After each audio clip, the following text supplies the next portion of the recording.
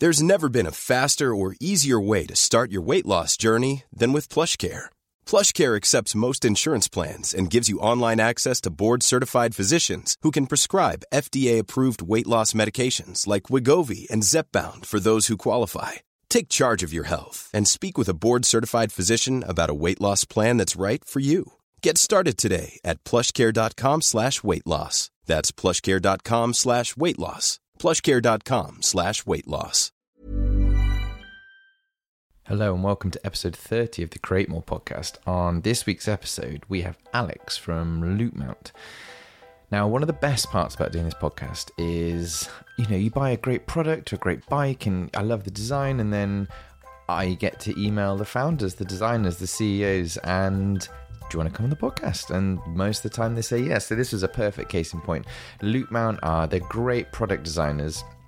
And LoopMount is one of the first kind of products they've done under their new company name. So I talked to Alex all about what their actual company, how their product design company, what they do, how LoopMount's been such a success, how it's generated an enormous amount of money on Kickstarter. It's sold products all over the world.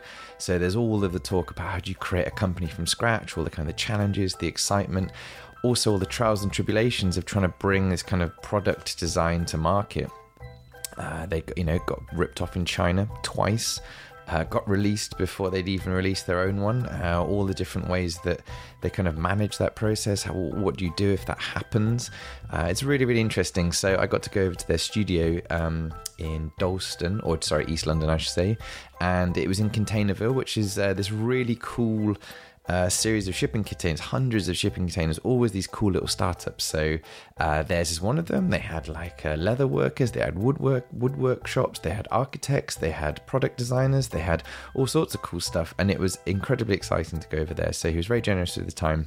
We talk about loads of stuff, so I really hope you enjoyed the episode, and listen into the end to find out on who's on next week's episode. Enjoy. The secret conversation. I did record the secret conversation. I'll put that in the bonus, the filler. You've got leverage. So do you remember that thing you told me I wasn't supposed to talk about? So I guess I'm going to say thank you, Alex from LoopMount, for coming on. To give a bit of backstory to people, I cycled here on my Brompton Day and I used a LoopMount, which I absolutely love, and I emailed you or Instagrammed you and just said, I'm fascinated, can you tell me more? So now we're over at your kind of workshop. So why don't you introduce LoopMount and where we are and what's been going on? Sure. So we're here on a very sunny evening in the LoopMount studio. And LoopMount is basically a new type of phone mount for bikes. It's as simple as that, really. It's quite different from the kind of phone mounts that you might have seen if you kind of see a delivery driver on the street outside. You'll probably see a kind of big plastic phone holder that looks a little bit like something you get in a car, really. And LoopMount is quite different, really. It's more like a kind of metal ring that sits on the bars of your bike, and it closes up into a very compact shape. So it's a kind of reinvention of what a phone mount can be on a bike. And that's it, really. Yeah, it's very simple. And I think the reason I like it so much, and I mean, this sounds like a sales pitch for LoopMount, but I do really like it, is I don't have a stupid cover on my phone with some sort of bulky mount built into the back of it, like one of your competitors who will remain nameless. And I like that it's so subtle on my bike, because you end up leaving your bike padlocked around, and it's very, very subtle, and it has like these opening grips, like opening teeth, right? So it can stretch to fit basically most phones, if not all phones. And it's just very, very elegant as well. So I guess I should probably ask a bit of your background, because it feels like you have an industrial design background that I should know more about. That's it, bingo. So my background is industrial design. I've worked for various different studios in Europe and the States. Most recently, I ran quite a big studio in London. And at that studio, we work for two kind of clients, really. We work for very big tech companies, and we'd often do lots of blue sky projects and kind of big thinking for them about where technology was going and what products might exist. And then we also work for lots and lots of hardware startups, and their needs were quite different, really. They just needed someone to help realize an idea that they'd had, kind of on the back of a fag packet, on the back of an envelope. I should probably say these days. And help design it and put kind of meat on the bone, so to speak, and develop it and get it into production.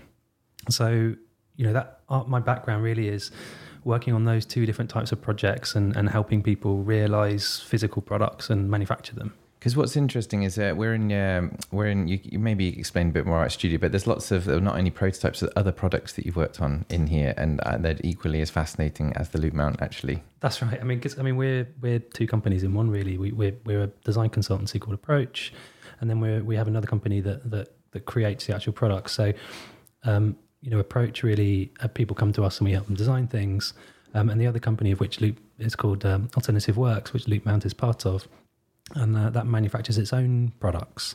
So they're slightly different. And all the stuff we see around you is various stuff that I've worked on over the years. And there's a mixture of stuff, really. Some of it is consumer electronics. Some of it is more mechanical, I guess, a bit like Loop Mount.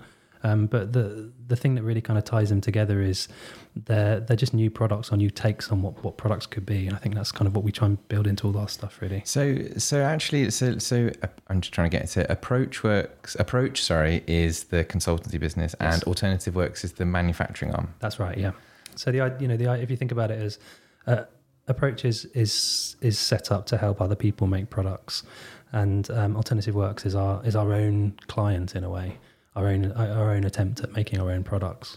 And then inside of Alternative Works, you've created your own product that your own manufacturing arm needs to build, that your own design consultancy firm has helped design, right? So you've got the full gambit across the board. It's a bit of a circus, but our hope is that we're obviously Loop Mount is just the start, really. So we've got a ton of different products that are in the pipeline, and the idea is that Alternative Works will grow into this kind of family of products, and some of them will be within cycling, and we hope some of them will be within other areas. So I think hopefully that structure will make more sense as we get bigger and hopefully more successful. Well, it's cool because so the grand scheme of things is that so you're the CEO of these companies at the moment. I say CEO and you smile, but I know that's you're saying, well, they're not massive companies yet, but you've had the idea to lead them and create them, and they're things that can grow and grow. Yeah. That's that you're creating the boundaries which you can grow within, right? Absolutely, yeah. And which one takes up more of your time? Like, so presumably the Approach is your design arm, and that's you go to clients, you try and win more work. Is that how do you divide your time? Well, part of that is about how do you build the team, right? So there's three of us now, and the other guys will concentrate more on the kind of day-to-day stuff we have with Loop Mount. Loop Mount is by far the most successful thing we're working on, certainly on the Alternative Work side of stuff. So there's certain things that I focus my time on, which is particularly kind of new product development. But there's certain things that the rest of the team kind of crack on with, and that's the kind of day-to-day. And one of the things that's kind of taken us aback a little bit with the amount of loops that we've sold is how much communication there is. It's a huge amount. And, we were looking at some other Kickstarter campaigns today because we're doing a bit of research at the moment. And, there's some very successful campaigns out there, but they often don't have that many backers. They might have, 300 or 400 because they're quite expensive products. But, because our product is relatively cheap, for Kickstarter projects, we have lots and lots of people, and lots of people means lots of communication. So lots of communication means lots of work.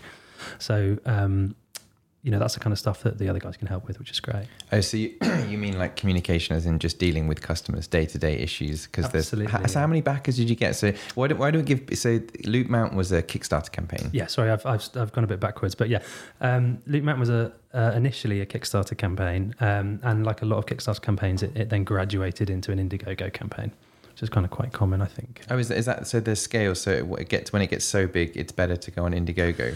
So what a lot of people do is they initially do a campaign on Kickstarter, and Kickstarter campaigns have a very definite time period. You're not allowed to go beyond, I think it's 30 days. But Indiegogo is a bit more flexible, and you can kind of graduate from one to the other. And your Indiegogo campaign can run for a long time. It can run for 6 months. It can run for 9 months. It can run for 12 months. So what often people do is they do the Kickstarter campaign, and then while they're doing all their other stuff, trying to actually manufacture the product, get it out to people, they kind of run an Indiegogo campaign in the background. So that's exactly what we did while we were putting the kind of finishing touches to the product. We kind of graduated to Indiegogo. Nice. And so give us like some metrics, like money. So like so the product itself, did Kickstarter means you have to get your minimum ask for, otherwise the whole thing fails. That's right. Yes, that's right. Yeah. So I think we were asking for £25,000, which is basically what we needed to pay for the kind of tooling of the product. And I think we would have made a slight loss at that, but it would have been survivable. We wouldn't have lost our houses or our livelihoods or anything. So that's what we would have kind of needed, very approximately to break even. And I think if you add up the amount that we've made on Kickstarter and Indiegogo, and I think we've also done a Japanese crowdfunding campaign, I think you just squeak over the $1 million mark. Nice. Yeah, that's lovely, right? Yeah, great story. I mean, it's great, but it's surprising how much of that you see kind of disappear straight away. Well, that's because I guess because one of the other podcasts we did was with AMX, and they were just saying shipping stuff around the world and all of the infrastructure is so time consuming. Oh yeah, it's. I mean, it must have been difficult for those guys. I know they had a huge number of combinations of parts. I mean, we tried to keep things simple. We just had two products or two SKUs, which is a black and a silver color. But even for us, it was an absolute nightmare. It's so complicated getting. I think in total, I think we sold around maybe 16,000 on crowdfunding. I think we went to something like 73 countries, and just to give you an idea, you have to sit down and work out the exact method to get to each individual country, and then what the exact method of importing is to that particular country. And you have to, together with your fulfillment partner, work out the exact documentation you need for each one of those countries. And then if you kind of add into the mix COVID, which absolutely obliterated any kind of courier system that existed before, you have a very, very difficult situation. But we managed to navigate it. And everyone got their mounts, I think, with a very few exceptions. It took a lot longer than we thought, the actual shipping itself, but generally, we managed to do it, and it was helped a bit by the fact we had a very small product that's relatively easy to ship. God, I've interviewed quite a few startups now on Create More, and I'm always blown away at how much you don't know about that takes up 80% of your time. So, you're like, I'm actually a great industrial designer and I do all these cool things. Well, I have to do forms for every single country, every single delivery method. It sounds like a nightmare. And that's just a problem for everyone? Or is that growing pains? Now you know how to do it. It's like, okay, we're really confident we can ship to all those countries again, and we're really, excited. Oh no, we know how to do it now. So, if you want to talk about the intricacies of shipping to New Zealand and with a parcel size under 1 kilogram, I can talk to you about it all day. Maybe another podcast. Yeah. But that's what's so fascinating about the process is that, coming from doing this for other people, designing products for other hardware startups for years, and helping them go to Kickstarter. So that the project in front of us is for a company called Kano Computing. I think they had a really early success on Kickstarter. I think they raised a couple of $1 million. They're now a company that employs hundreds of people. And, so we understood that part of the process. We know how to make physical products. We know how to manufacture stuff. We know how to work with manufacturers and get the best out of them.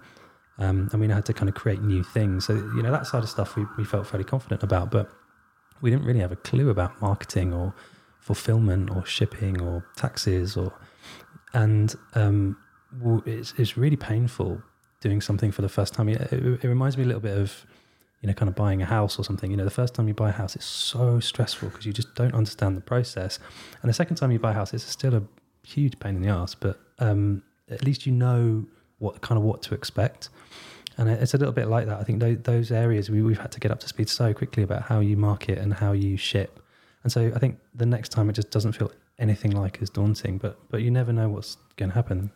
It's so interesting. Kind of on a kind of side thing, was on the back of that prototype it said 2014, didn't it? So it's like, yeah, it's an old one. Yeah, but it's there seems to be a sense of kind of, and I'd be interested to hear your view, like a sense of a rise of entrepreneurship in a much smaller scale. So there's much more like 3 to 10 people size companies. And I think suddenly, because maybe explain a bit of where we are before I jump into this. So it's really interesting. Yeah, sure. So we're in a development of shipping containers in Bethnal Green in East London. And it's a kind of, I guess, a community of people, startups and very small businesses, most of which are just getting going really, like us. And it's really interesting because it's a really interesting blend of people, all of whom are trying to build businesses and get them up and running. And I think, the nice thing about it is that they're slightly kind of codependent in the sense that, we do our laser cutting downstairs with one company and we do our 3D printing with another company. We're probably going to work with the film company, which is in another container, I think 3 doors over, to make the film. So, they become these kind of mini communities of people often who are just getting going. And it's both practically helpful, but also quite a kind of inspiring place to be. Yeah, because I used to, so my old architecture practice called Make, there were like 160 people. And one of the things I really miss about there is it's so many people, there's so many little departments inside of that one company. They have a visualization department, a model department, they have all these cool things. This place reminds me of that type of setup where I don't know how to do that, but I know those people down there know how to do it, and you learn so much from it. And I think the rise of rapid prototyping and the kind of YouTube learning of all the kind of CAD software now, and I think there's just an explosion of people trying to do these things. And you showed me one of your prototypes, and I didn't even know you could rapid prototype in metal now. That's new to me. Yeah, it's getting really good actually. Often the surface finish isn't perfect, but for that particular prototype, it's great. So it's super interesting process, and we use it more and more. I mean, for those listening, that the metal prototype you showed me, it could, for all intents and purposes, looks to me like a buyable product, but you're like, it's not quite perfect. But I'm blown away at how good the quality is. How much does a prototype of like that cost to make one yourself? So, I think that one was probably around $500. So I say dollars because we bought it from a company abroad, but I think that one was around $500. So nothing, obviously not comparable with a mass-produced product, but particularly because our product is so small, we need to use real material in order to prototype stuff. And as a kind of product designer, you tend to make lots of kind of small, kind of hand-sized objects. So we need processes that are quite fine and are able to kind of take the kind of detail in order to test things like mechanisms and things that move and things that turn.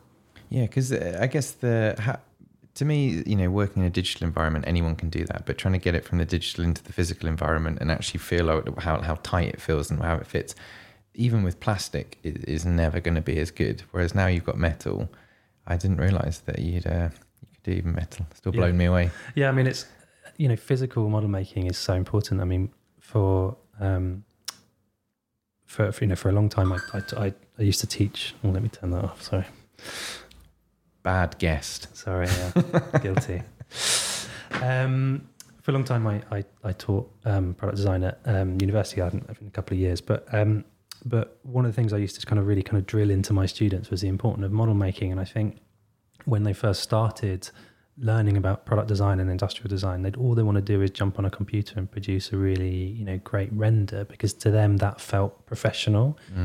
And for years and years I would try and drill that out of them. And there is still a little bit of a culture that you see of people jumping straight into a computer, CADing something up and making a render, and people think that that's design. And it's something that I've always really pushed back on in my career, because I think that just ends up as a kind of styling exercise, and that's absolutely not what we do. I'm really interested in creating new products and new archetypes that didn't exist before, so really challenging what things are. And it's very, very hard to do that straight onto a computer. So I've always advocated an approach where you create physical products first of all, physical prototypes first of all. And then once you have a rough idea of how it should work, then you kind of graduate to a computer. And I think it's something that I've felt more and more strongly about as I've actually progressed through my career. And, I now kind of take pride really in presenting sometimes to kind of CEOs of companies with cardboard prototypes, because I just really genuinely believe it's the best way to produce good work. I mean, sometimes it needs a bit of a leap of faith from people, but I think that's important sometimes. Oh, I totally agree. I think it is a parallel to draw in architecture. Like, you just hang your head when like a part 1 or a part 2 shows a render of a building. You're like, well, yeah, that is amazing, but that would cost like £1 billion. And no one's going to look at that and think that's great, because that's just so outrageously expensive. That wouldn't even make sense. You can't even build it like that. And I guess like prototyping as well, it must be really frustrating to see a render and you're like, well, yeah. Like, you see the new iPhone render and they like someone's done a concept and it's 3 millimeters thick and you're like, well, yeah, but that's ridiculous. You can't build it like that. It's impossible. Yeah, absolutely. Yeah. So Luke Mount has, how long? So Luke Mount's been around for what, a year, a bit more? Yeah, around a year. Yeah.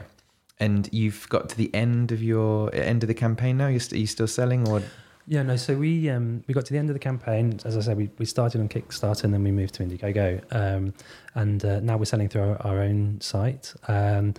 That's just about coming to a close now. We've actually sold all of the stock that we have, and we're starting to build towards a new version, a new product launch, which is, we're aiming for kind of June this year. So we're kind of really kind of starting to kind of ramp up for that, really. Nice. And is this through, I want to say traditional retail venues, but that I guess it's all on its head now. If you order online, what's the difference between Kickstarter or like a shop? But why would you ever sell your Luke Mount through like Evans or Halfords or something? No, we'd love to. I mean, we are actually selling through a few bike stores, but those relationships take a bit longer to set up really and to kind of get going.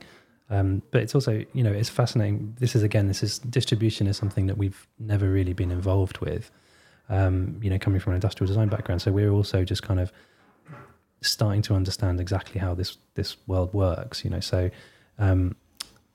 should we sell on this platform? Should we sell on that platform? And sometimes, people are not always happy if you sell on certain large retail websites. So you have to kind of understand the politics of this and understand who you can work with and who you can't work with. And sometimes we've got that bit wrong, and we're still learning, really. Wow.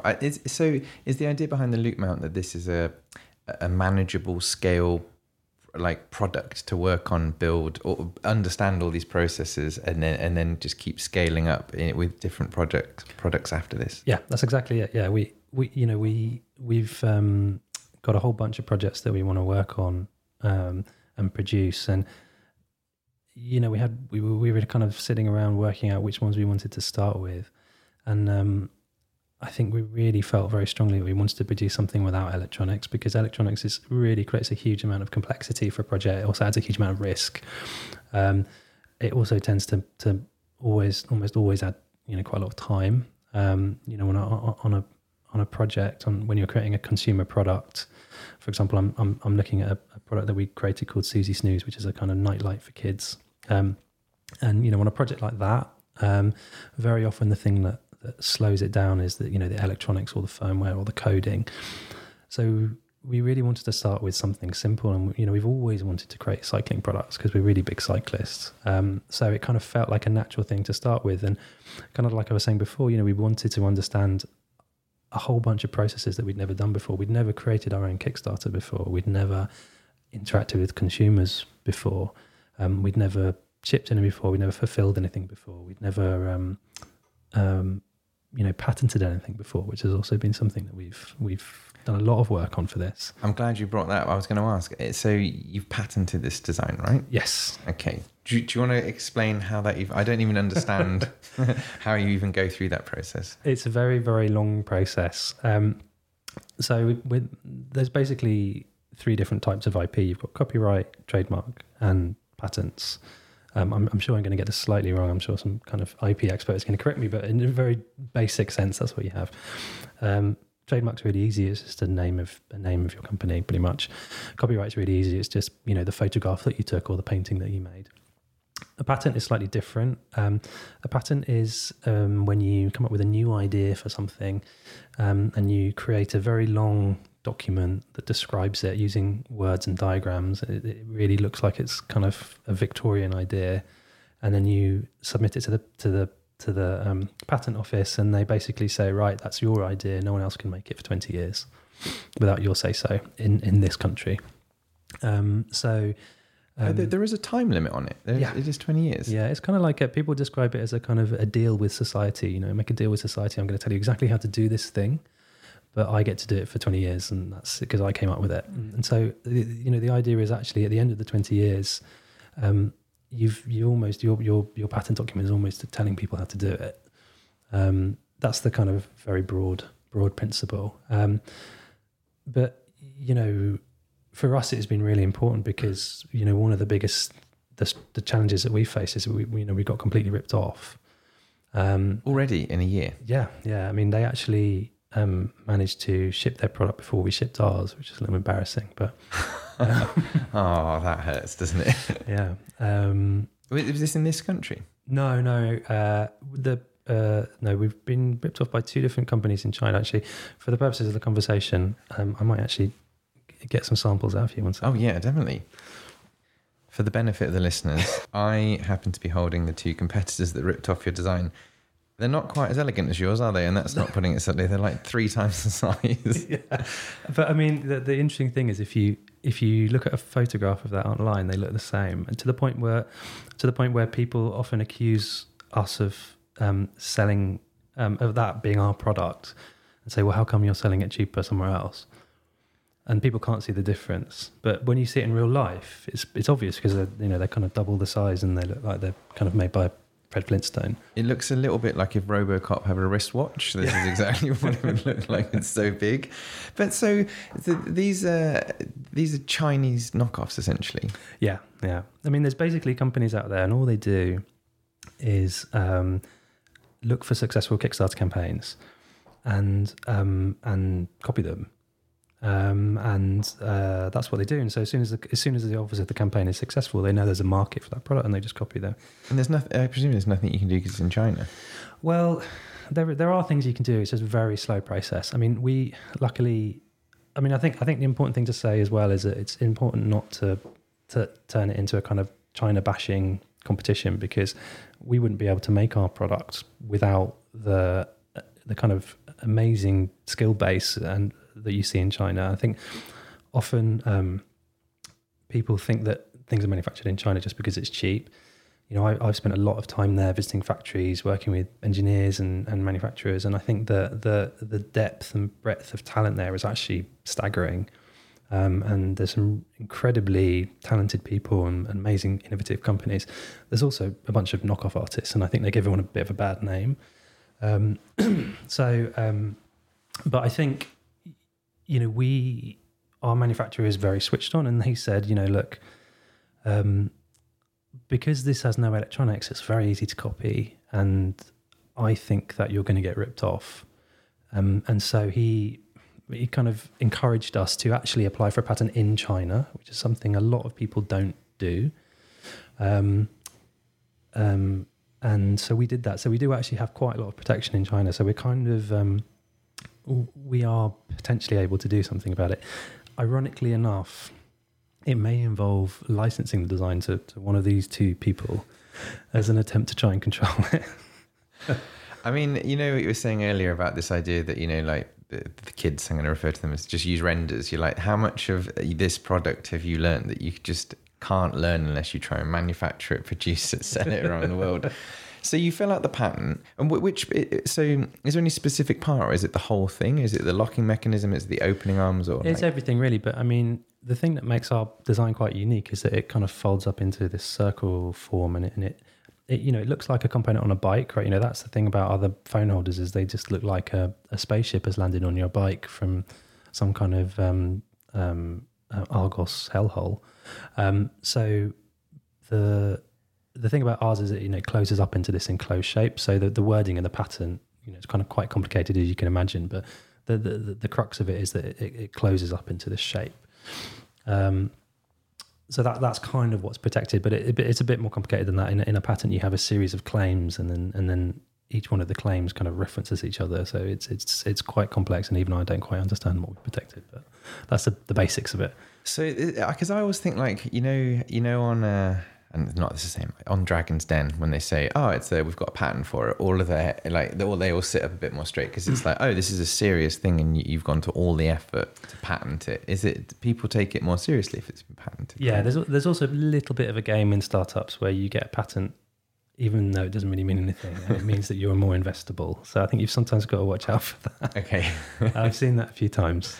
Well, it does make sense. Is it expensive to get it patented? I have no idea. Yeah, it is. I mean, you normally, it's a very long process. It normally takes about 2 years. We actually might be able to get ours a little bit quicker because there's been so much infringement. You can basically say, hey, look, we're being completely ripped off. But generally speaking, it takes about 2 years, and over those 2 years, what you'll find is just more and more bills arrive all the time. But if you add them all up, they come to normally at least $5,000. Okay, so that's not outrageous, but it's still a big overhead when you're a small startup. Yeah, sure. I'd say $5,000 per country. I would say per country. Yeah. Well, it sounds like not China bashing, but China's probably a good place to. Yeah. So I think again, because I'm new to this whole being kind of ripped off, but faster than you got your own product out. Yes. I mean, that's the kicker, isn't it? They've literally just got in there and gone, oh, well, we've done it already. I mean, when did you find out about that? Was someone like, dude, I've bought one? Yeah, already? No, we found out about a week before we shipped ours. We got the first email from someone saying, hey, you're selling your product cheaper on this website. Because if you look at again, I don't want to start computer visual bashing now, but if you look at the renders that the guys showed on the website, it looks relatively similar in the renders. And in fact, I should probably say a lot of the people selling it also use our videos and photos of us on bikes, and they've used photos of our product and they just interchange them with theirs. So the whole thing, it's a bit like fake news. You get to the point where no one really knows what's real anymore. And so people just hit buy now and don't even think about it. But if that arrived, I think I'd regret it quite quickly because it's horrible. But it's a fascinating learning curve. Next time we'll know to expect it, and we'll know exactly how to at least take steps a bit quicker than we've been able to this time. I'd be fascinating to see if you release another product in China, but you've gone and got the patent before you put it on Kickstarter. You're confident enough in the second round or Indiegogo that you get the patent. Yeah. Do you think it will be as protected in China, or these guys still just do it? No, I think they'll just do it anyway. Maybe that's okay. I mean, I think perhaps we're a little bit overprotective of stuff in the West, and I think there is a cultural idea there that ideas are not so easily owned as they are here. It's much harder in China to say, well, this idea is mine, you can't use it, and that genuinely is a kind of cultural difference. It has actually quite a kind of genuine starting point. It doesn't necessarily mean that it's fair or they should be able to do it, but I do think there's it's much more reasonable coming from a Chinese point of view than it is from kind of perhaps a Western point of view to say, well, that's a really great idea, I'm going to copy it. It's interesting. I guess that also because these are so clearly inferior in terms of size as well. I guess if you saw one that looked identical in size and everything to yours, you'd be a little more. Yeah. I mean, these are made using completely different processes. That's the only reason they can make them a bit cheaper, which is why they're so much bigger. But trying to communicate that on a web page, for example, is quite difficult. But as soon as you put it in as soon as you show somebody one in the real world, I mean, often people will just laugh at the difference, as you did. Right? Yeah, I mean, it's shocking. I'm going to take a photo of it. So, but that it's interesting, and it's all a learning curve, and that's part of the reason that we did this as our first project, is to kind of fill in the gaps in our knowledge about where the pitfalls are and what's going to happen. Well, I guess I'll stop my loving for this product, but the reason I interviewed the guys at AMX and the reason I wanted to interview you guys was that I'm incredibly particular about how I'm a bike obsessive, right? And things have to look just so. So when I used the AMX bike, I was like, oh yeah, I like every design decision they've made. And I think the same about the Loop mount. I think actually it's just interesting seeing these two knockoffs. Like you could have gone down a much bigger route. I mean, it's you've decided to push it to make it as neat and as compact as possible, and you've had to do 100 decisions to decide, well, how far do we push that? How small do we make the arms that grip the phone? I think it's an incredibly like elegant product, and it just sits there on your handlebar, and you're like, oh yeah, just put your phone in any phone with any sort of bike like cover, phone cover on. I think that's the other nice thing; it just fits with any phone cover. It's good. Yeah, I mean that's. Well, it's really nice to hear. First of all, thank you. That wasn't really a question; it was more just a long compliment. But yeah, I mean, it's interesting when you get into a project like this because you know what your priorities are, and we want to make this thing as small as possible. We know we want it to feel like it's a bike component, right? Not like not like a kind of plastic phone holder from a car that someone's just happened to clip on a bike. So how are we going to do that? Well, we know we want it to be circular. We want it to work with the handlebars. We know we want to make it as compact as possible. And so those things are your kind of aims in the project. But when it comes down to the kind of crunch of it, you have to go through, hundreds and hundreds of decisions to make that happen. And, you have to argue with manufacturers about tiny little details about why you want to make something, 0.9 millimeters instead of 1 millimeter, because that kind of 0.1 of a millimeter difference will then mean you can move a hinge over there, which will then mean it can open slightly wider, which will then mean you can fit an iPhone Max in, which will then, and so all of these decisions are interrelated. And so you kind of, it's quite interesting really. You start with these very lofty ideals and then you get down to these kind of tiny little decisions that just have numbers attached to them, and you're trying to kind of make all these things align. Well, I think what's nice as well is with the shelf in the background of all the other products you've got to work on, this can't just be a materials test for you and you'll just see it, or you'll just get it. Needs to sit alongside all the other products you worked on. It needs to feel, this isn't the ugly duckling. It needs to feel like you're so proud of it that it sits with that product from 2014 that still looks. So what's next for Loop Mount then? The product in the background, are you allowed to talk about it? Yeah, so I'm sat next to a prototype of our new product, and which we're hopefully going to be bringing to Kickstarter in June. So we're going to be releasing a bit more information about that over the next coming weeks. So look on our website, looped.com. Nice. How do you gauge how many to build? Do you just go off the previous one and say, okay, we're going to do 15,000, or do you do it in increments and test the market? How do you? Yeah, I mean that's really interesting. It's really tricky. I mean, you can obviously kind of line up your production schedule with your Kickstarter campaign so that you can have kind of a certain level of confidence, halfway into your campaign or a third of the way into your campaign. But you do have to have a kind of a commitment, and I think that's one of the interesting thing about physical products is that you do kind of have to stick your neck out a bit and just create some and see what happens. It's not like creating digital products. We've worked with lots and lots of digital designers and UX designers, because often we have to kind of collaborate to create the kind of products that we design. And in the world of UX, you create a website and you stick it up and you create an MVP, minimum viable product, and you see how people use that website, and then you kind of iterate. And physical products isn't really like that, because you need to kind of create some tooling and create a batch of things and then actually get them into stores and see if they do sell. So it kind of has this element of blind faith that digital things don't have.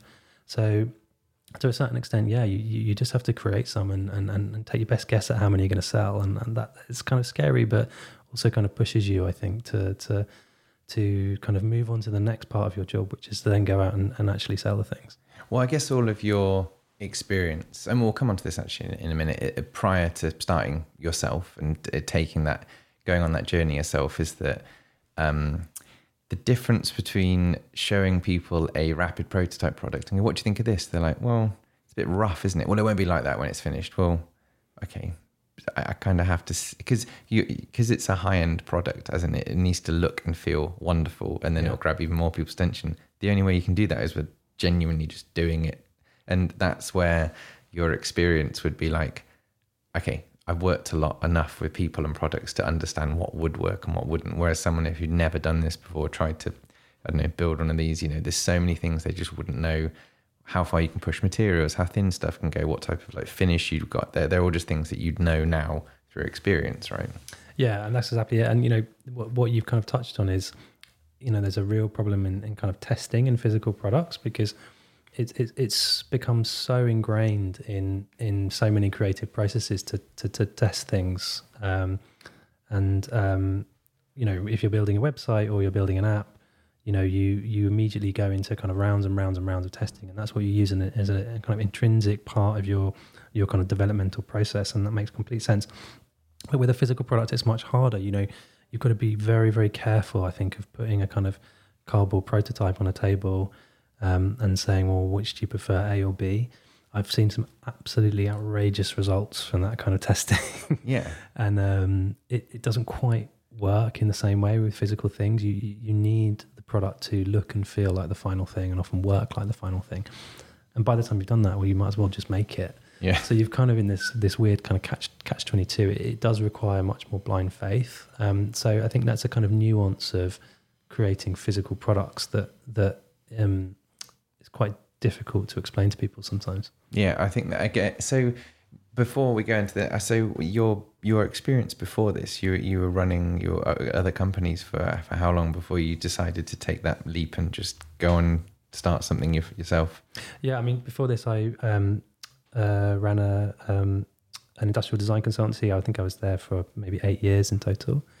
This is a big London-based one. Yes, and we work with I guess a mixture of multinationals and kind of hardware startups in London.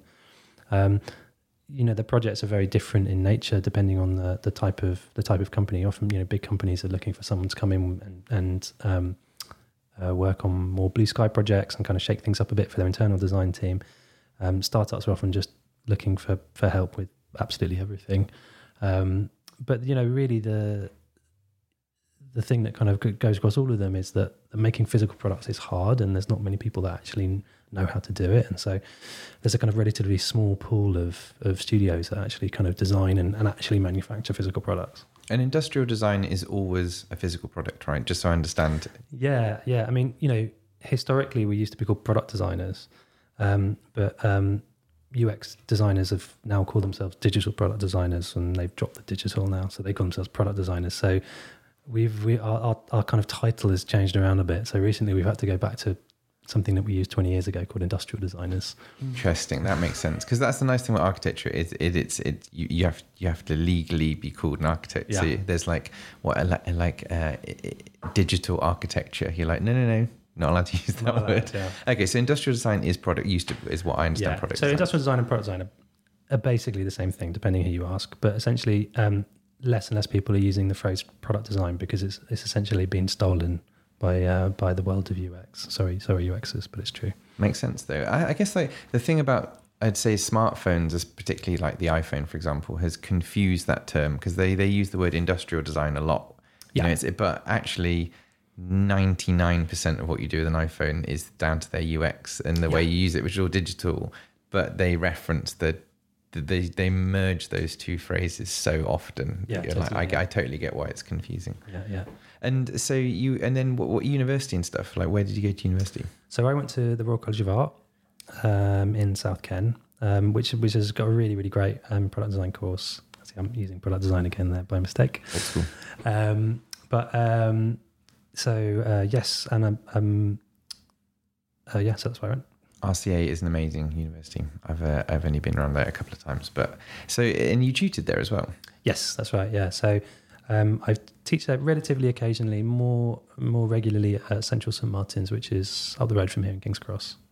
Is that where YouTube got their headquarters as well? Yeah, there's a big Google building next door. So nice. Yeah, I know that building well. So I mean, how important is the kind of the educational side? Do you feel like you get a lot out of the kind of the teaching side as much as doing it yourself? Yeah, I mean, I absolutely love it. I mean, it does depend very much on the level that you're teaching at. I've taught on everything from kind of first year BA students right up to kind of MA students, but the challenges are very kind of different. But I think ultimately it is all about working with students to understand where they want to go, because product design, industrial design is a kind of an umbrella, right? There's so many different specialisms within it and so many different takes on what it could be. That our approach to it is very different from another studio that we go to around the corner. Lots of industrial designers tend to concentrate more on the kind of visual appearance of the product, and we absolutely do that. But it's probably 40% of what we do. We also do way more around manufacturing and kind of new strategy around new archetypes of products. And but the same goes at the student level. You might have a cohort of 100 students, and of that cohort of 100 students, you might have 10 that are really, really conceptual. You might have 20 that are really into the kind of styling part of industrial design. You might have 30 that are really kind of into electronics and geeking out on how products work, and you might have another group of students that are really into another aspect of it. And I think your job when you're teaching is to not bring your own biases to the teaching and start imposing your ideas on any particular student, but to try and work out what where they really want to get to and kind of bringing out their interests from them. And I think that's something really that you see quite a lot of the RCA, because the RCA, you have they've basically borrowed the unit system from architecture, where we call them platforms within the product design course. Never quite understood why, but they're essentially the same as architectural units. The different philosophies about what product design should be, and then within each platform you'd have run by tutors that kind of believe in a particular approach. And the idea is that there's a kind of room for everybody in every type of design, and that's something that has kind of filtered around to other courses, including the course at Central St Martin's, that I've always tried to apply to the teaching that I do. Nice. So we're coming up to the end, Mark, but I'm going to end on my favourite question, which is and this is very dear to me, this question. How do you know, when did you decide I'm going to start my own company? Enough's enough. I want to change. I want to go out. I've got the confidence. How did you start? What was that process like? I think, to be honest, the idea had been brewing for quite a while, really because we'd worked with so many hardware startups that have gone on to become very successful, and there's an idea. Yeah, the kind of old cliche that you're really good at giving advice to your friends, but never good at doing it for yourself. Well, I think a lot of creatives suffer from that. Especially in the world of consultancy. Consultancies are a bit weird, really. You go to a consultancy, and then they help you design something, but the people at the consultancies very rarely design for themselves. And that's a kind of a really weird situation, because they're normally the best at what they do. Because they're kind of hired hands, right? They're really at the kind of top of their trade. So we found we were in a situation where we were just creating physical products for people, and they were going off and becoming incredibly successful. And I think it just slowly dawned, particularly on me, but also some other people we were working with, why the hell aren't we doing this for ourselves? It just seems very, very strange. We're kind of giving away all the secrets. And got to get me a slice of that pie. Yeah, got to get me a slice of that pie. So I think that's really the kind of the start of the idea. Well, why not have two companies? Why not have a company that's a consultancy that works on this very traditional model where people come to us and we help them create something, but then also have another company that's kind of like one of our clients, and that's just going to concentrate on product development and working on internal projects. And that idea slowly started to kind of crystallize in my head, and kind of eventually grew into what we have here. And to be completely honest, I didn't really expect the first product to be so successful. But that's obviously great. But it kind of took us by surprise a little bit. So is there how did you like the confidence there? You're just like, I'll just leave and start my own company and it'll be fine. Like you just like that. Well, yeah, I mean, just so simple. But I mean, I guess that's the thing is a lot of I'm trying to think of how many hardware startups we'd worked with that have gone on to do Kickstarter campaigns, and I think it's probably around maybe 15 to 20. So we'd seen that process work for a lot of people, And although we didn't know the process inside out, we didn't know every single step of it, we knew what worked and we knew what didn't work. So I think, that does instill a certain amount of confidence that you think, we think this could work. And ultimately, you do have to take risks. I mean, being risk averse is one of the worst things you can be. You'll never kind of grow. So, sometimes you do have to take a calculated risk in life. I'm happy I did anyway. Well, I say it's been a year then. Yes.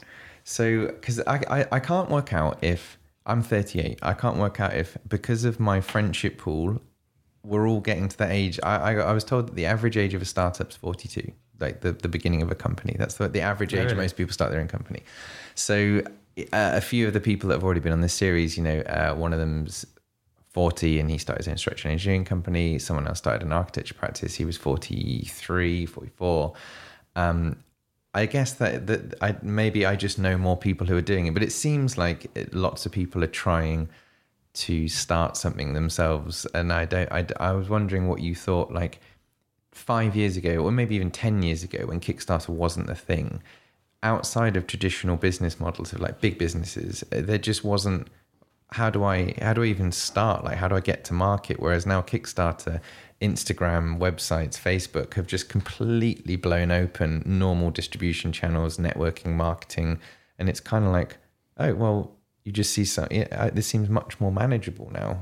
Oh yeah, I mean, totally. I mean, I don't know if I really love this word, but all of those things have, democratized the way that you start new companies. And I think hopefully that'll often also lead to a lot more diversity as well, because people will not feel kind of trapped in situations that they want to get out of. And I think, I do think that, starting a company is a massive personal risk, and you do have to have a level of security, whether that's kind of professional security or personal security to do it. You have to feel confident. And I think, how do you build that confidence? Well, you either do it through experience or you do it by building a network that supports you. And that can be a network of collaborators. It can be a network of organizations that help facilitate it. So like Kickstarter is a great platform. It gets some bad rep for the projects that go wrong, but it did what it said on the tin for us. It kickstarted our business. It went from zero to proper kind of functioning business in months. And there's very few things that can do that. And if you go back 10 years, I mean, that process would have been so painful, and I would have had to have such a complex network of contacts and gone through such painful processes to get to where we did that quickly. So, I think it's only going to be a good thing that more and more people from different backgrounds can start up companies and try new things and not kind of be afraid about, paying the mortgage or paying the rent. Yeah, I think I had a really great quote today. I'm probably going to paraphrase it, but it was something like any idiot can learn from their own experiences. The clever people learn from other people's experiences. And I was like, I guess that's the advantage of working at a big company for so long and working with all these others, is that you learn your craft, and only then do you just kind of like sidestep into your own thing. Well, that has been really, really interesting. I love this whole makerspace environment, and I kind of joked to you, this is what I imagine the retail high street's going to look like. But I do think it was really like, there's a leather workshop, there's this workshop. I think it's far more interesting to see that type of thing going on than just generic shops. It'd be fascinating to see what happens. Retail's a bit dying out in the minute, so what's going to happen over the next couple of years? But I'm really excited about the new product. Great. Whenever it comes out. Thank you so much for coming on. I really appreciate it. Thanks. I really enjoyed it. Thank you very much, Ben. There you go. That was Alex from Loopmount. And I always get very inspired when I listen to people like that. So it should come as no surprise to you when I tell you my big news in maybe the next month or so that this entrepreneurial spirit in creating something for yourself creates a large part of that. So yeah, listen in and I will explain all. And I'm really excited for the next podcast. Is like a YouTube star essentially, who's kind of built a career around explaining like how to use audio visual and podcasting equipment. And I've followed him for ages. He actually lives in Southern California, so this was my first like remote worldwide podcast, and it was great. And what was really, really satisfying, I'm sure all of you have done this, you watch these YouTube videos, you learn loads of stuff, and you get used to the kind of aesthetic of how they film it. So to suddenly get him talking directly to the camera, answering all my own questions, was great, and one of the many reasons why I love doing this podcast. So that's out in the next couple of weeks. Thanks for listening. Bye.